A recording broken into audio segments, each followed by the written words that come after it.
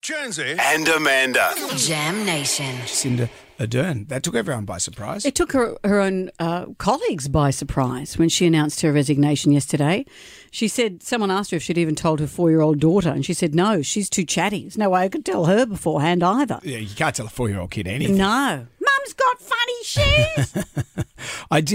I've always liked Jacinda Ardern. I think she came into the job at possibly the hardest time to be a politician, really, when you look at it. She had a pandemic, financial woes, a massacre, all on her watch. That's right. Not because of her. No, and that volcano eruption. That's right. I forgot about the volcano. Yeah, she has had a really hard run as a Prime Minister.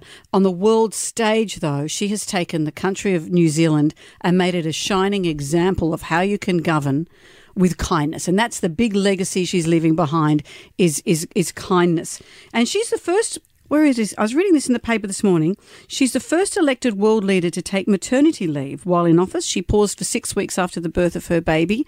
She's been groundbreaking in so many ways to the point where people all over the world, she's been on the cover of Time magazine, the cover of The Atlantic. Yesterday, Pink tweeted this: Prime Minister Jacinda Ardern, there will never be another like you. I wish there were. You have my admiration, my respect, my well wishes for you and your family.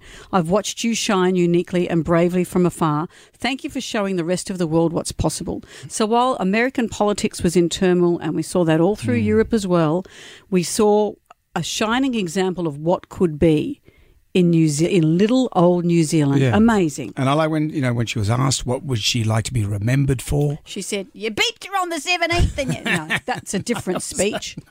No, she said this. Someone who always tried to be kind. And she that's it. And she has said, one of the criticisms I've faced over the years is that I'm not aggressive enough or assertive enough, or maybe somehow because I'm empathetic, it means I'm weak. I totally rebel against that. I refuse to believe you cannot be both compassionate and strong. And that dichotomy is really what will be her legacy. Just extraordinary. She said she's just got nothing in the tank. There is an election coming up. It'd be hard to do. Well, she said, I'm not leaving because it's hard. She has made that point. I'm not leaving because it's hard. If I was going to do that, I'd have left the job after 2 weeks. I'm leaving because I appreciate what it takes. And I don't have enough in the tank anymore. They're coming up for an election this year, and in good faith, she says it's time for someone else to have a go. It's interesting when you look at, she is, as we've said, she's a working mother. There's a whole lot of women who we've heard of recently who are leaving because they don't have enough in the tank, taking a break. Tracy Grimshaw, Lee Sales. I know Carrie Bickmore said she's going on to do other projects. But Amanda Keller. Part of it is I need time to refill the tank.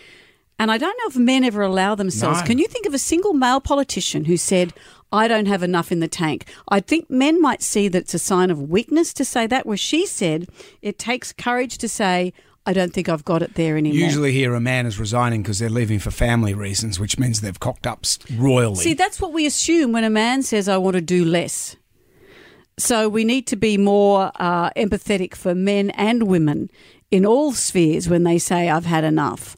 And she is extraordinary, and she'll be remembered for all those incredible things. Her fellow New Zealanders were just as shocked when they heard the news. Oh, man, I thought she was all good. I can't believe it. It was a surprise. You beeped her on the 17th. Gets you in the heart, doesn't it?